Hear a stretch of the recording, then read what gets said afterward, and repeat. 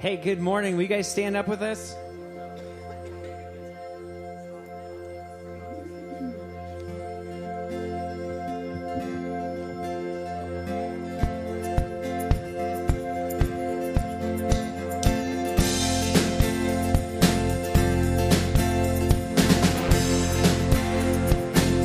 Hark the herald. Hark the herald, angels sing. Glory to the newborn King. Peace on earth and mercy mild. God and sinners reconciled. Joyful all ye nations rise. Join the triumph of the skies. With angelic hosts proclaim, Christ is born in Bethlehem. Hark the herald angels sing, glory to the newborn King. Hail the heaven-born Prince of Peace, hail the Son of Righteousness. Light and life to all he brings, risen with healing in his wings. While he lays his glory by, born that man no more may die. Born to raise the sons of earth, born to give them second birth. Hark the herald angels sing, glory to the newborn King.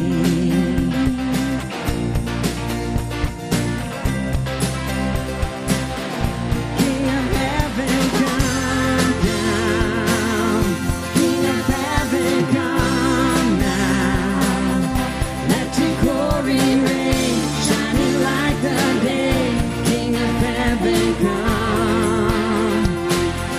King of heaven, rise up. Who can stand against us? You are strong to save in your mighty name. King of heaven, come.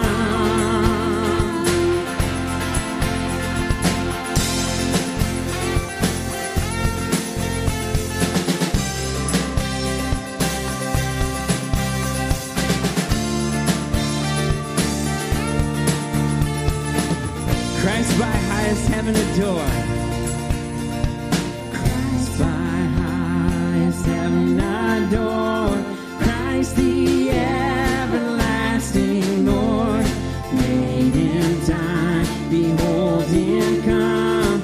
Offspring of a virgin's womb. Mild he lays his glory by. Born that man no more may die. Born to raise the sons of earth. Born to give them second birth.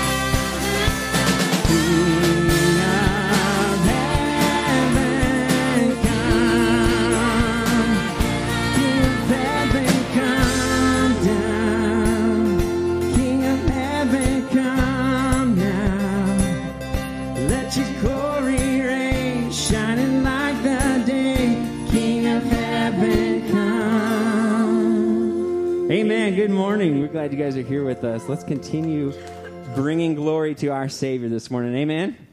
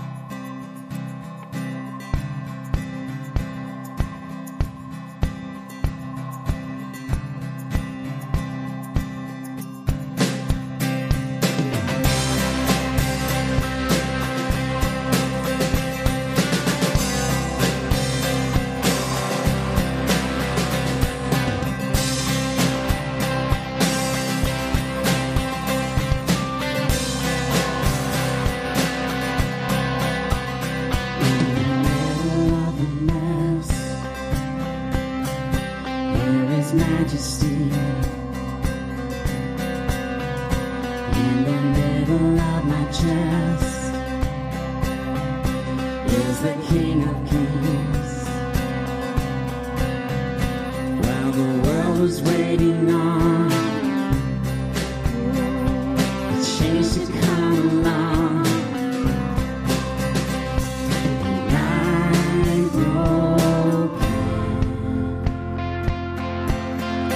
coming like a song.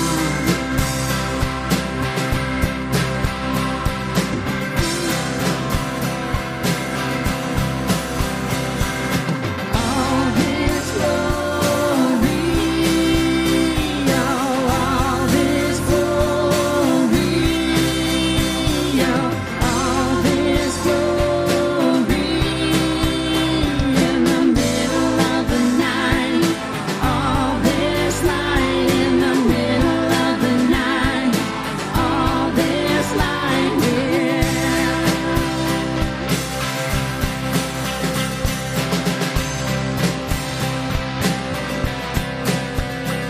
in the middle of the night, you are majesty.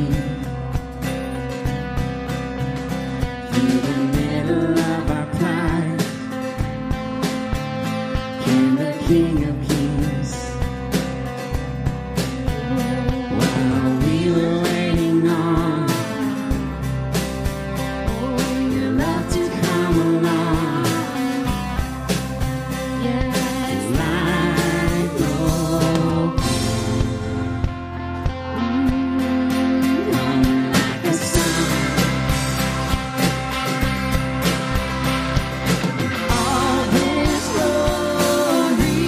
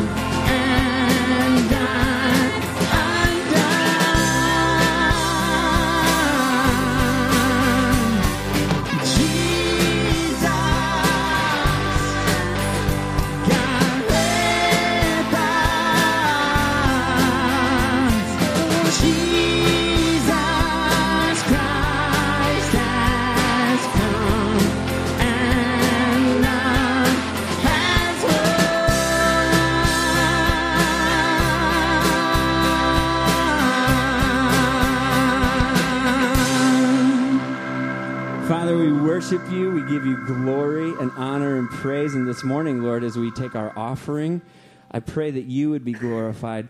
God, that you would help us to see that it's not what we have given or what we can give that brings you glory.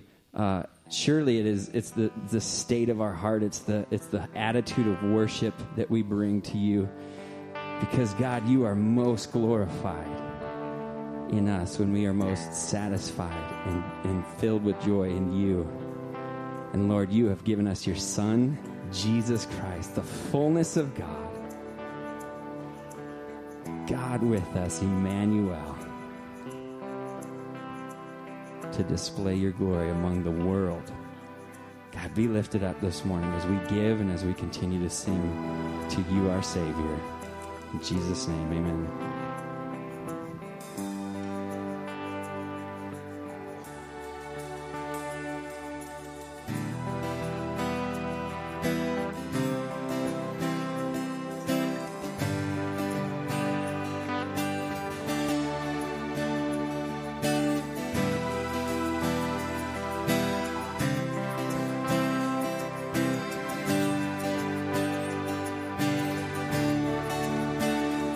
Though 1,000 may fall on my side, though the enemy war against me, I will not fear the terror by night.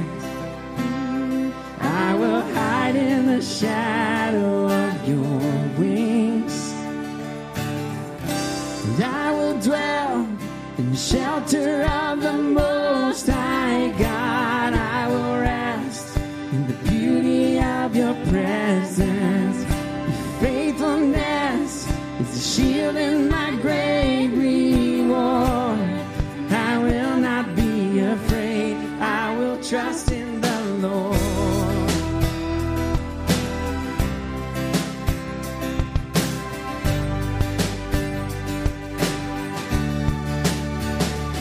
You will set me securely on high. You delivered me out of darkness, and when evil surrounds my life, you commanded your angels to guard me. So I will dwell in the shelter of the Most High God. I will rest in the beauty of your presence. Your faithfulness is the shield and my great reward. I will not be afraid. I will trust in the Lord.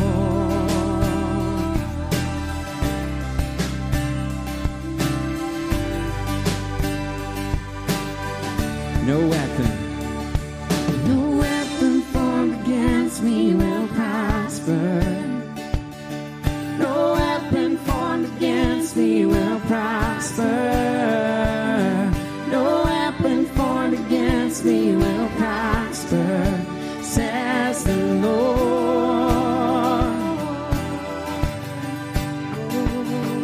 No weapon formed against me will prosper.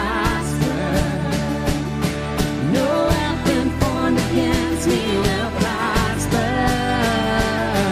No weapon formed against me will prosper, says the Lord.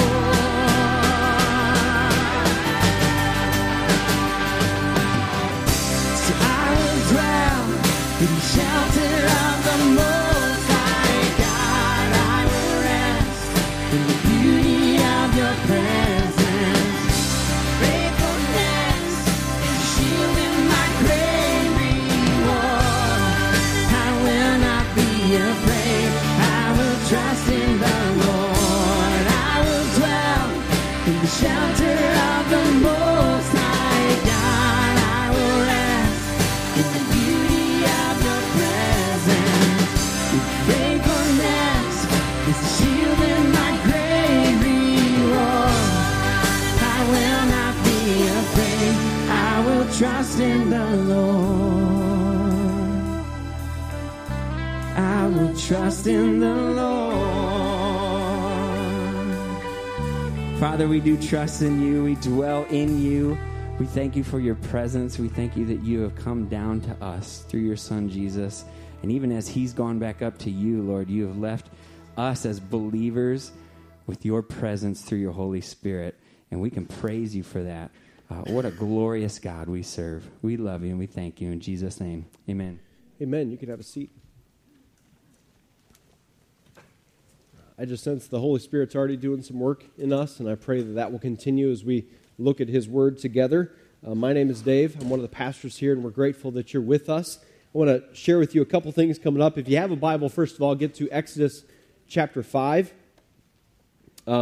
Next Sunday, the 20th, and then Christmas Eve at 4:30 in the afternoon, we'll be celebrating Christmas on both of those times together. So we'd love for you to come be a part of those times.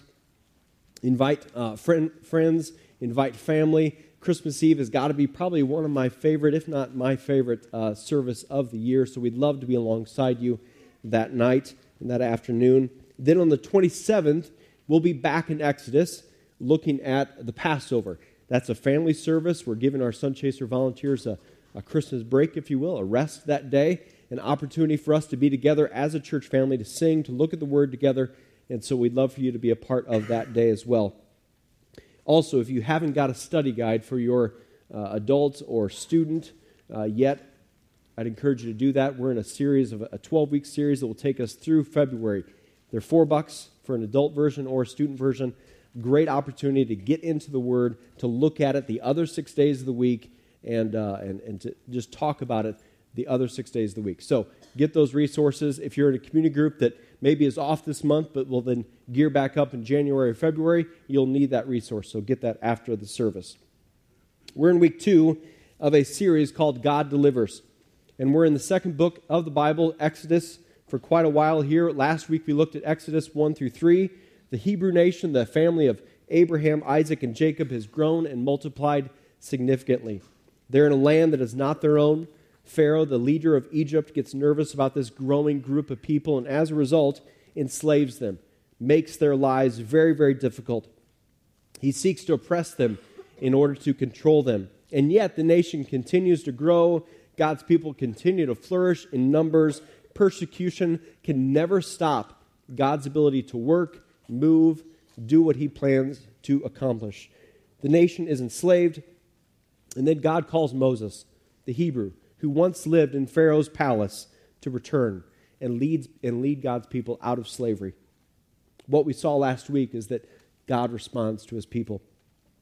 God listens to the cries of the enslaved Israelites and promises to them deliverance and freedom, that the slavery won't be the end of the story. Just as God was faithful to Abraham, Isaac, and Jacob, so he will be faithful to them. But the slavery is not going to end overnight. On TV and movies, we love when things get neatly resolved, don't we? We don't necessarily like to go to a movie and go, oh, I've got to wait 2 years before you resolve that storyline. We like to see when the conflict or the tension that the character goes through is kind of neatly tied up with a bow. We like that. We don't like it when the character has to walk through difficulty or opposition for very long. In the story of Exodus, freedom for the captives won't happen by chapter 4. It won't happen for years. And yet, though God's deliverance may linger, it will come to pass. It will happen. God will be faithful. If God said it will happen, it will happen. So I'm not sure what you're facing this morning. I'm not sure what you're going through that you wonder when this will end. But if you're trusting in Christ, he is faithful to not only see you through it, but to be present with you in it. He will not forsake those who love and trust in him. He will not walk out on you, but rather he will walk with you because he's a good God. His nature and character is good. In him exists no evil at all. This last week, Eric and I were talking, and one thing he mentioned to me, and I thought it was so good and such good encouragement for us as we make this 3-year journey through Genesis to Revelation. But he's noticing how gracious and good God has been even in the book of Genesis, and then as we get into Exodus. Sometimes the first blush impression of the Old Testament God is that he is cruel and vindictive, and that the New Testament God is warm and fuzzy, right? But the reality is that neither of those impressions are accurate according to Scripture. Our God is the same yesterday, today, and forever. So the I am that we looked at last week, his character has not changed. He is just, holy, majestic, kind, grace, love, all of those things. He is all-knowing, all-powerful. He is eternal. All of those things, Old Testament, New Testament, for all of time. So as we make this journey through the Scriptures, allow the Bible to define to us who our God is. Allow the Scriptures to kind of define that rather than us defining that. And don't miss the grace of God along the way. Don't miss the grace of God even in the tragedy, even in the judgment, even in the salvation, even in the waiting and the struggle of the enslaved people like the Israelites. Because I don't want us to miss the grace of God in our lives. We can be so focused sometimes, right, on what's wrong, on what's not happened. Why isn't this happening? Why isn't this timing right? All of those things instead of the grace of God that we miss. We lift up that circumstance. We lift up the opposition greater than the grace of God that is in the midst of it, all of it. So last week we looked at the story. We left off the story in Exodus 3 where God calls Moses from a burning bush and says, I love Moses' response. He says, "Here I am. I'm available. I won't run and hide. I won't flee. I'm here, Lord. Your servant is listening. Speak to me." The Lord tells him in verse 10, "Come, I will send you to Pharaoh that you may bring my people, the children of Israel, out of Egypt." Moses says, "Who am I?" And God says, "But I will be with you." And then tells Moses, "I am who I am. I'm so great. I'm so incomparable. I'm so beyond anything you've ever known. I will be the one to work through you. It will be my power at work through you, Moses." And we might think, when we hear that Moses then will face no discouragement. I mean, the great I am is with him. So Pharaoh is going to cave in a heartbeat. Because Moses obeys, he won't go through any struggle, any opposition, any discouragement. But many of us who are familiar with the story know that Moses will still have times of discouragement, including today. We'll see them later in Exodus as well, even after they've been freed from the Egyptians. I think this is so huge for us to be reminded of today, because I think there's this temptation in us that when we believe, when we begin to follow Jesus, trust in him, trust in the cross, surrendering to his lordship, we begin to believe that everything will be smooth sailing. Or we think that, well, we've been following Jesus for decades. Trouble shouldn't come our way. And there is a camp out there that would believe that if you're going through difficulty, it's just because of your lack of faith. But one thing we've seen thus far in Genesis is that when God's people obey him, they still have times of discouragement. They still have times of disappointment or waiting. Maybe you're just beginning to follow Jesus as Lord and Savior. The Lord has stepped into your life and you're trusting in the cross. You've received his grace. Listen, Jesus didn't promise that now you would be trouble-free in following him. He did promise, though, that he has overcome the world, that he is the great I am, and that any power, that he's above any power or thing on this earth, under the earth, above the earth. So even in the valley, especially in the valley, he is present with us, and we can trust in him. So maybe this season of the year of all times is kind of exaggerated the discouragement in your life. It happens for a lot of people for various reasons. I pray the Lord would encourage your heart this morning through his word. And so when we have these times of discouragement, what do? How do we respond? We'll see today in Exodus how Moses will be reminded of God's glory and power even in the times of discouragement, even when he faces opposition. Maybe you're facing some sort of opposition right now as you're seeking to follow the Lord. Maybe members of your family are just kind of really antagonistic to you and your newfound faith. Maybe your boss or coworker is asking you to do something unethical to help the bottom line. Maybe you've got a friend and they're like labeling you goody two-shoes because you're actually living out your faith publicly and not keeping it to yourself in a private sort of way. I'm not sure what you're facing, but the Holy Spirit does. And I pray again through the Word of God, He would encourage your heart this morning.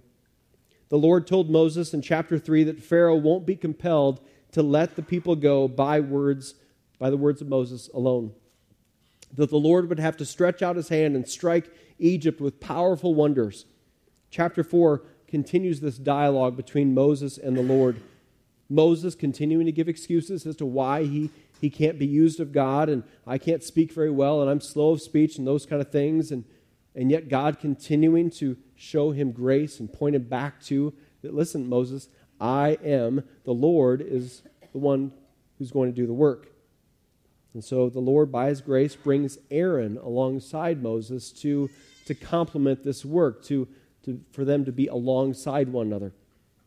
Even that is such a good picture for us, that we are not intended to pursue the things of God by ourselves. We don't pursue the mission of God alone. We do it alongside one another. It's the New Testament picture of the local church being a family, of being a body where every member or part of the body is doing their work, and it's never about just one part or one member, but rather about the collective, corporate family of God in unity alongside one another, pursuing the things of God and His mission. And we see how the Lord used Moses and Aaron to complement one another and balance one another, if you will. And so together, Moses and Aaron returned to Egypt. Exodus 4:21 says this, "The Lord said to Moses, when you return to Egypt, see that you perform before Pharaoh all the wonders I have given you the power to do, but I will harden his heart so that he will not let the people go." So Moses and Aaron know it won't be easy. They know they're going to face opposition, and they're still willing to obey. They're still willing to go, even if they know it's not going to be easy. They're still willing to walk by faith. The road is not clearly marked out for them. They don't know how it's going to go down, but they know the one who does. And so they trust in Him. They trust in God and God's wisdom and God's power and not their own. What's the Lord asking you to do right now? Where is He asking you to walk in faith and not by sight? Where is He asking you to deepen your trust in Him? And one reason you might be hesitating is that it's going to require you to change. It's going to require you to be open to God's work in your life in a different sort of way. It will require you to walk through something difficult, and yet it will be for His glory and for your good. I pray that we as a church would be a people who would be willing to walk by faith, be willing to obey when God asks us to obey, and we'd be willing because we know who our God is, even if we don't know how it's going to be clearly marked out. God does. And so we worship Him, we follow Him, we trust in Him. Listen, we're not pawns in His game. We're children in His family who He deeply loves and cares for. So He's going to use us, but not as pawns, but as children for our good and for His mission, for His glory. And today's section of reading, God is going to reveal His glory in three ways: by challenging the powerful, by confronting His people, or by comforting His people, and then by confronting the false gods of Egypt. And when God reveals His glory, it's going to be this encouragement to us, especially if we are like Moses, walking through times of discouragement or facing some opposition. Chapter 5 opens with Moses and Aaron speaking to Pharaoh. Verse 1, and God is going to reveal His glory by challenging the powerful.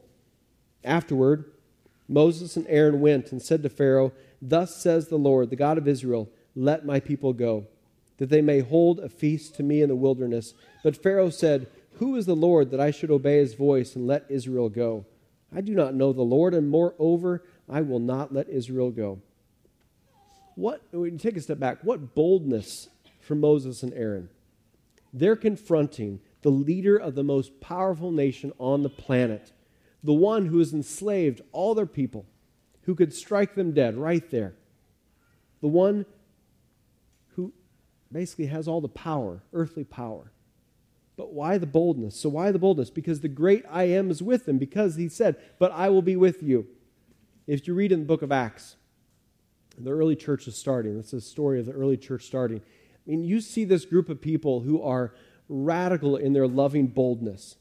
in Acts 4, they actually pray for boldness. They say this, they enable your servants to speak your word with great boldness. Stretch out your hand to heal and perform miraculous signs and wonders. We see that same spirit in Moses and Aaron here, right? Lord, stretch out your hand. Lord, give us great boldness because you are with us. The early church recognized the Holy Spirit was with them. Moses and Aaron recognized that the Lord is with them. In verse 2, you see this clear indication of Pharaoh's heart, don't you? Who is the Lord that I should obey his voice? I don't know this Lord. And we read that and go, man, it's such an arrogant and proud response. And yet for those of us who are Christ followers, this was us before we met Jesus. Before we got saved, we were our own lords. We obeyed our own voice, not God's word, not God's voice. We didn't know the Lord. Some of you here, some of watching online, you haven't trusted in Jesus yet. This is still you. This is your response to God right now. I don't know this God. Who is this Lord that I should obey his voice? Listen, don't allow your pride or your sin or past hurt or your perception of what Christians are. Don't allow those kind of things to keep you from receiving the grace of God, this gracious invitation, this free gift of salvation that he has offered through his Son. Continuing in verse 3, then they said, the God of the Hebrews has met with us. Please let us go a 3 days' journey into the wilderness that we may sacrifice to the Lord our God, lest he fall upon us with pestilence or with the sword. But the king of Egypt said to them, Moses and Aaron, why do you take the people away from their work? Get back to your burdens. And Pharaoh said, behold, the people of the land are now many, and you make them rest from their burdens? See, God wants for his people, he wants them freed up to worship. Because in worship, they will find rest.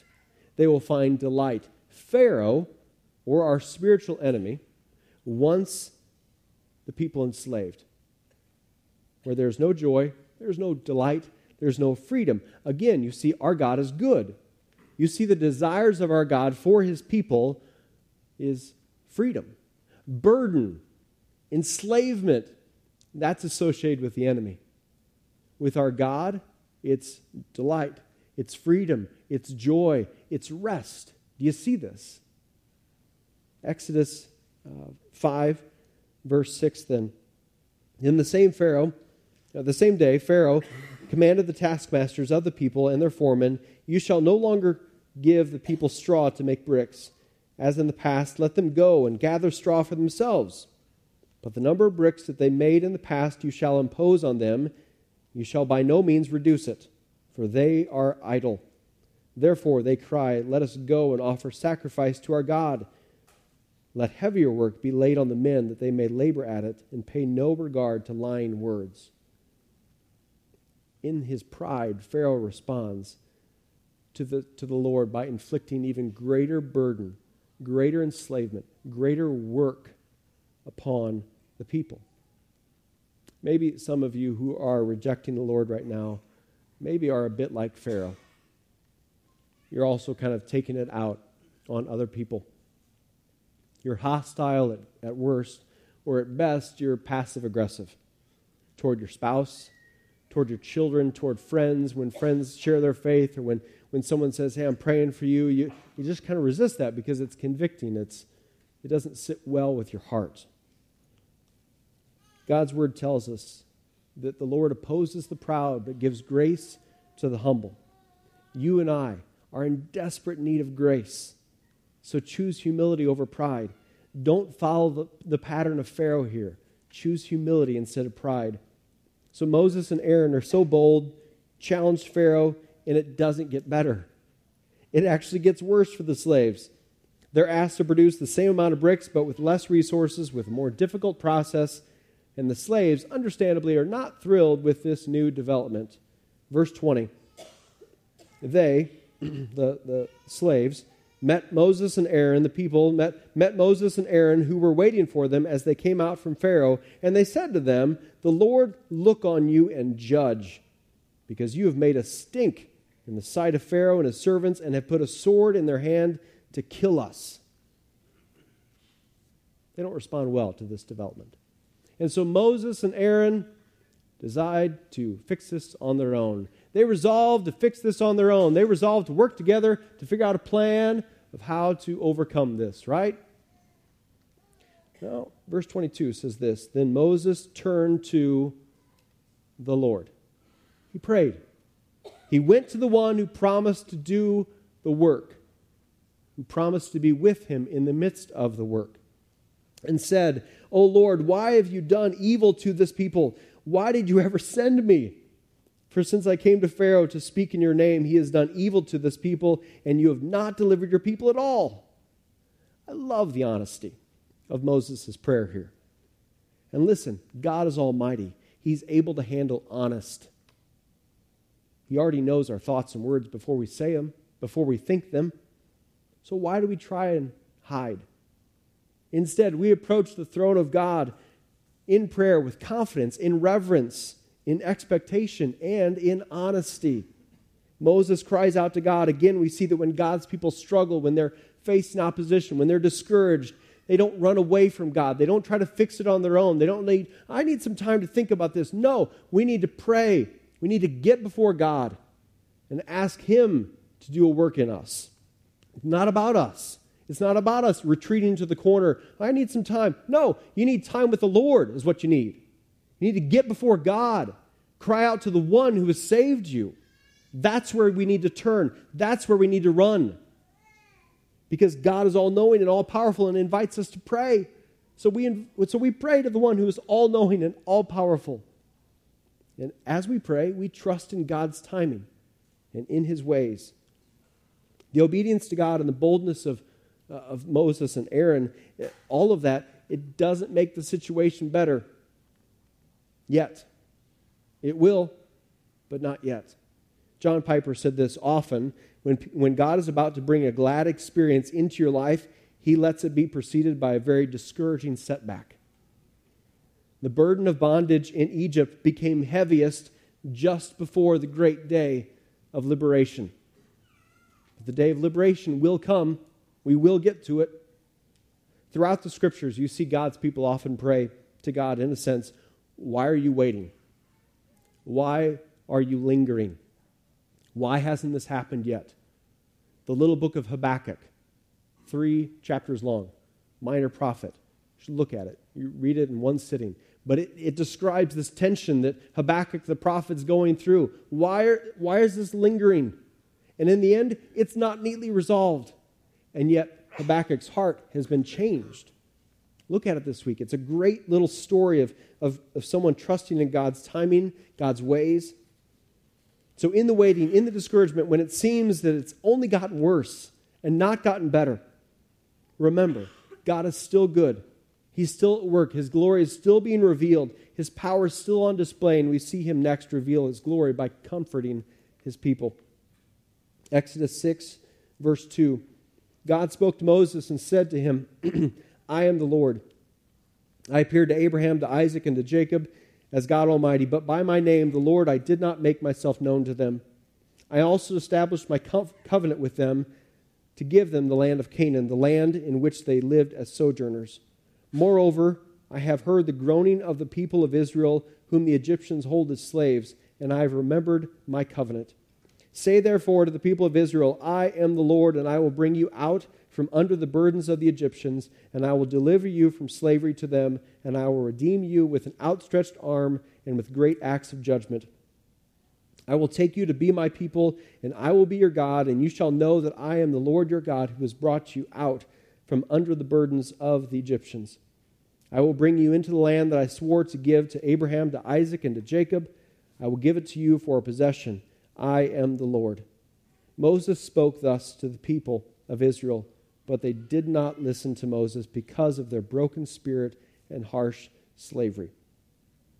Throughout this section, the Lord keeps saying these two phrases, I am and I will. I am and I will. I am the Lord. I am God Almighty. I am who I am. I've not ceased to be God because of little Pharaoh is huffing and puffing and trying to blow the house down. I know it's gotten worse, but I will be faithful. I haven't forgotten you. I am and I will. Verse 9 is sobering, is it not? God Almighty has poured courage out upon his people. I am, I will, I am, and I will. All these reminders of who he is and all the reminders of what he's going to do. And they don't even listen to it because they're so broken in spirit.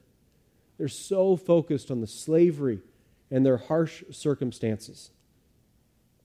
We can't be like the Israelites here.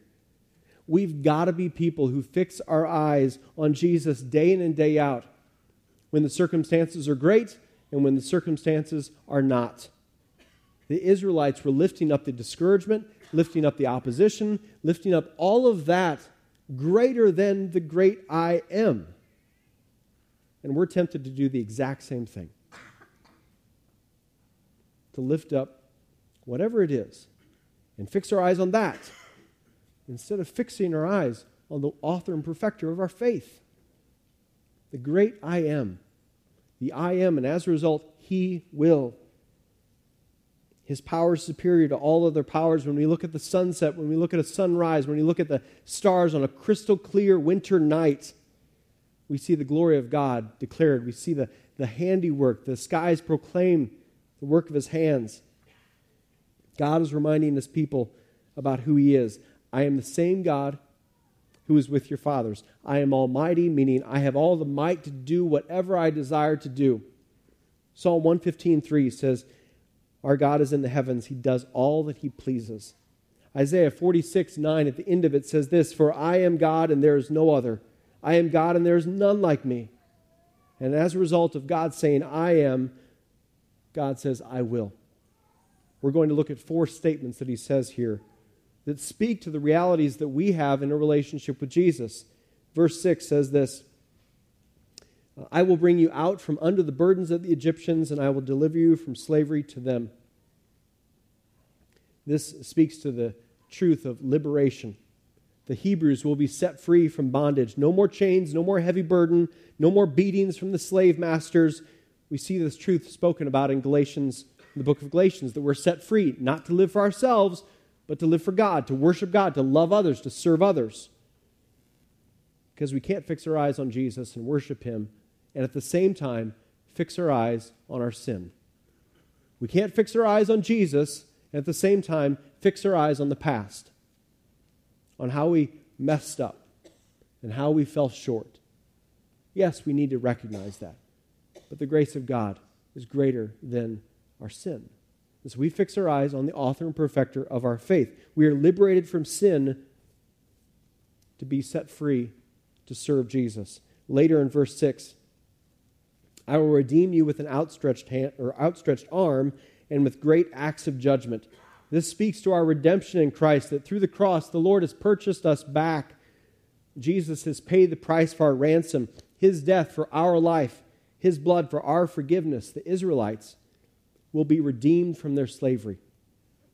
The Lord will purchase them back, and he'll do it with great power and great acts, just as in Christ, the great act of the cross is what redeems us. Verse 7, I will take you to be my people, and I will be your God. And you shall know that I am the Lord your God, who has brought you out from under the burdens of the Egyptians. This speaks to our adoption in Christ. The Lord says, I will take you to be my people. There's a personal nature to our God here. Don't miss this. I will be your God. Not just that you've been liberated and redeemed, but you've been adopted. You've been brought near. You were once an orphan, but through your faith in Christ, you're now a son or daughter of the King. Once without a home, but now a home, now a family, now a father, now security, now assurance, a new last name, a new identity. Yes, God saves the individual, but in doing so, he saves us to a family. It's completely against the American view of individualism and Christianity. No, he saves us to a family, to a body, to be a part of something. Not to run to the corner, but to run to the body, to run to be a part of the family, an eternal family that loves and serves him. Our God is almighty and yet personal and relational. You see this personal nature of our God. I will take you to be my people. Then verse 8, I will bring you into the land that I swore to give to Abraham, to Isaac, and to Jacob. I will give it to you for a possession. I am the Lord. This speaks to our inheritance in Christ. The Hebrews won't just be set free, but they've been promised this promised land. So not only for those who are in Christ are we set free, are we liberated and redeemed and adopted, but now we have this glorious inheritance in Christ. 1 Peter 1, 3 and 4 speaks to it. Blessed be the God and Father of our Lord Jesus Christ. According to his great mercy, he has caused us to be born again to a living hope through the resurrection of Jesus Christ from the dead, to an inheritance that is imperishable, undefiled, and unfading, kept in heaven for you. This inheritance can't be taken away, even in the face of discouragement, even in the face of death, even in the face of opposition and persecution. This is one idea when Paul's speaking about when he says, to live as Christ, to die as gain. Either way, I'm good. Either way, I get Jesus. I have an inheritance that won't be taken away. Either way, God's glory is going to be revealed. Ephesians 1 will be a great chapter for you to spend time in this week. Speaking of all four of these realities, all these realities that we have in Christ, Ephesians 1. Now we're going to jump to chapter 7 in Exodus, and we'll see that God reveals his glory by confronting false gods. We'll read the first, there's 10 plagues here. We'll read the first one. I'd encourage you to read the rest this week, starting in verse 14 in chapter 7. Then the Lord said to Moses, Pharaoh's heart is hardened. He refuses to let the people go. Go to Pharaoh in the morning, as he is going out to the water. Stand on the bank of the Nile to meet him. And take in your hand the staff that turned into a serpent, and you shall say to him, the Lord, the God of the Hebrews, sent me to you, saying, let my people go, that they may serve me in the wilderness. But so far you have not obeyed. Thus says the Lord, by this you shall know that I am the Lord. Behold, with the staff that is in my hand, I will strike the water that is in the Nile, and it shall turn into blood. The fish in the Nile shall die, and the Nile will stink. And the Egyptians will grow weary of drinking water from the Nile. And the Lord said to Moses, say to Aaron, take your staff and stretch out your hand over the waters of Egypt, over their rivers, their canals, and their ponds, and all the pools of water, so that they may become blood. And there shall be blood throughout all the land of Egypt, even in the vessels of wood and in vessels of stone. Verse 20, Moses and Aaron did as the Lord commanded. In the sight of Pharaoh and in the sight of his servants, he lifted up the staff and struck the water in the Nile. And all the water in the Nile turned into blood, and the fish in the Nile died, and the Nile stank, so that the Egyptians could not drink water from the Nile. There was blood throughout all the land of Egypt. But the magicians of Egypt did the same by their secret arts, so Pharaoh's heart remained hardened, and he would not listen to them, as the Lord had said. Pharaoh turned and went into his house, and he did not take even this to heart. And all the Egyptians dug along the Nile for water to drink, for they could not drink the water of the Nile.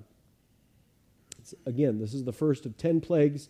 Exodus 8 through 10 this week would tell you the others. I encourage you to read them as we journey through Exodus. But in all of them, you will see this. Moses and Aaron obeyed. You'll see God's display his power and his glory over the counterfeit magicians of Egypt. And sadly, you'll also see the hardening of Pharaoh's heart continually, over and over. You'll see this phrase repeated as God strikes these plagues upon Egypt.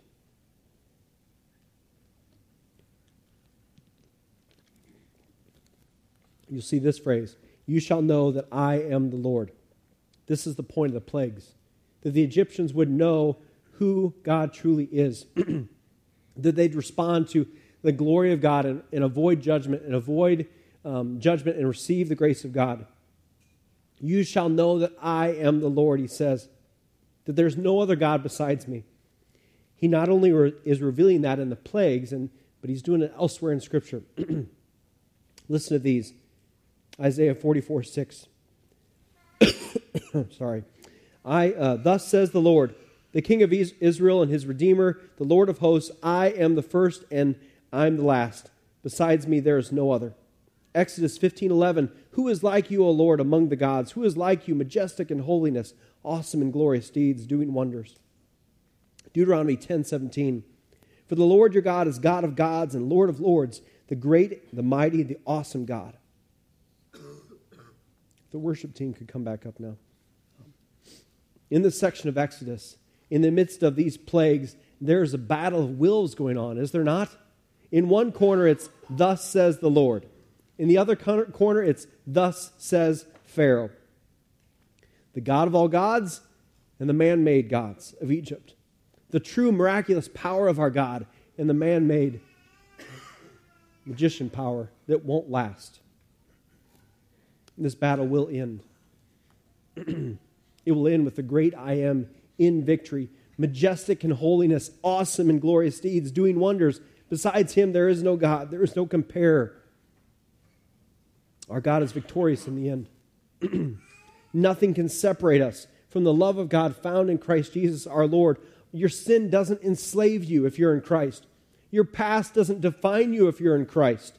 The fallen world that we live in, it's not the end. Revelation 21 and 22 is this massive reminder to us that God's plans will succeed. God's mission will not fail. We have nothing to fear because of that. Even in times of discouragement, even in times when our obedience doesn't make it better, even when it leads to greater difficulty, we can trust in God who is almighty and yet came to us at Christmas to make a way possible for us to be rescued. In that time of discouragement or opposition, don't lose sight of who God is. That he is the great I am, and as a result, he will. I am, I will. God is not a forgetful God. He's not a weak God. He's not an absent Father. In Exodus 6:7, it says this, I will take you to be my people, and I will be your God. And you shall know that I am the Lord your God. Be encouraged, Christ follower.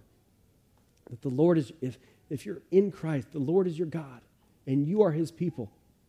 And if you don't know Jesus, trust in him today. He desires for you to be a part of his family. He desires to be your God. His heart for you is to surrender, to be humble before him. Instead, turning from this desire to be your own God and turn to the one true God, the God of the Bible, that through his Son makes a way possible for us to have relationship with him. Respond to that invitation of grace today, even as we sing. Let's stand up and sing and worship our God.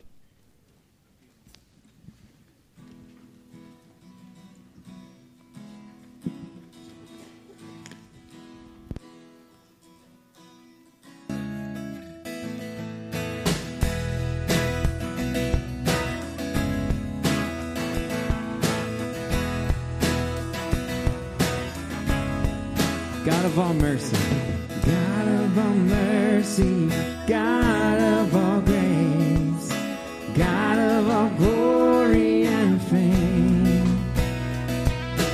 Wonderful Counselor, Savior, my friend, the kingdom it has no end. Forever you reign, forever you reign.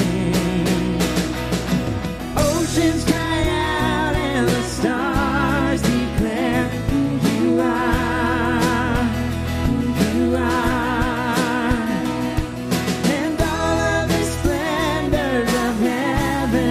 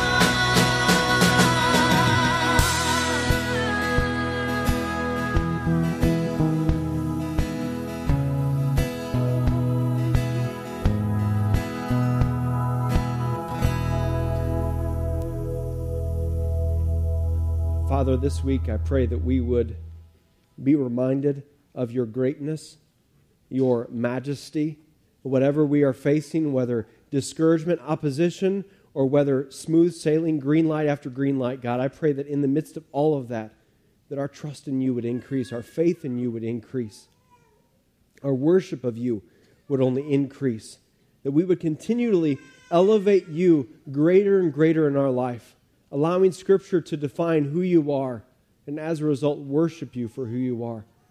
Thank you for your grace, thank you for your goodness, and thank you for the way that you pursue us, and we love you. We thank you that you first loved us. In Jesus' name, amen. Next Sunday, Christmas Eve, both of those, we'd love for you to be a part of those. Get your resources afterwards. And then also, Heart House. They are doing a Tree of Hearts campaign. They are short of toys. This is an opportunity for families in this Woodford County to be served. They would love toys by tomorrow morning before they start wrapping them. So, new toys, unwrapped toys, drop them off at the Heart House today. If the Lord would give you the opportunity to do that, meet someone new. God bless. Have a great week.